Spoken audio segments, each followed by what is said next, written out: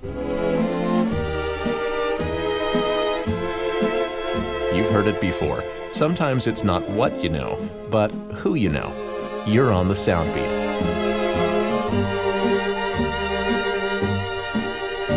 Though he was certainly no slouch himself, Artie Shaw knew how to surround himself with the right people.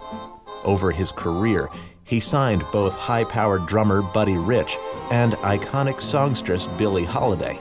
This made him the first bandleader to tour the South with a black lead singer. He sold more than 100 million records, and you're listening to one of them. This is Dancing in the Dark from 1941.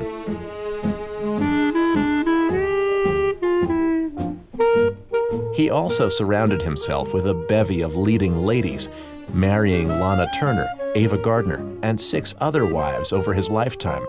According to all accounts, including his own, he was a very difficult man. Seems like it. But he was also a multi-talented one. He studied advanced math, dabbled in the pictures, and authored both fiction and nonfiction works. What swing standard did Shaw pass on? Find out at soundbeat.org. Soundbeat is produced at the Belfer Audio Archive at Syracuse University. I'm Brett Barry.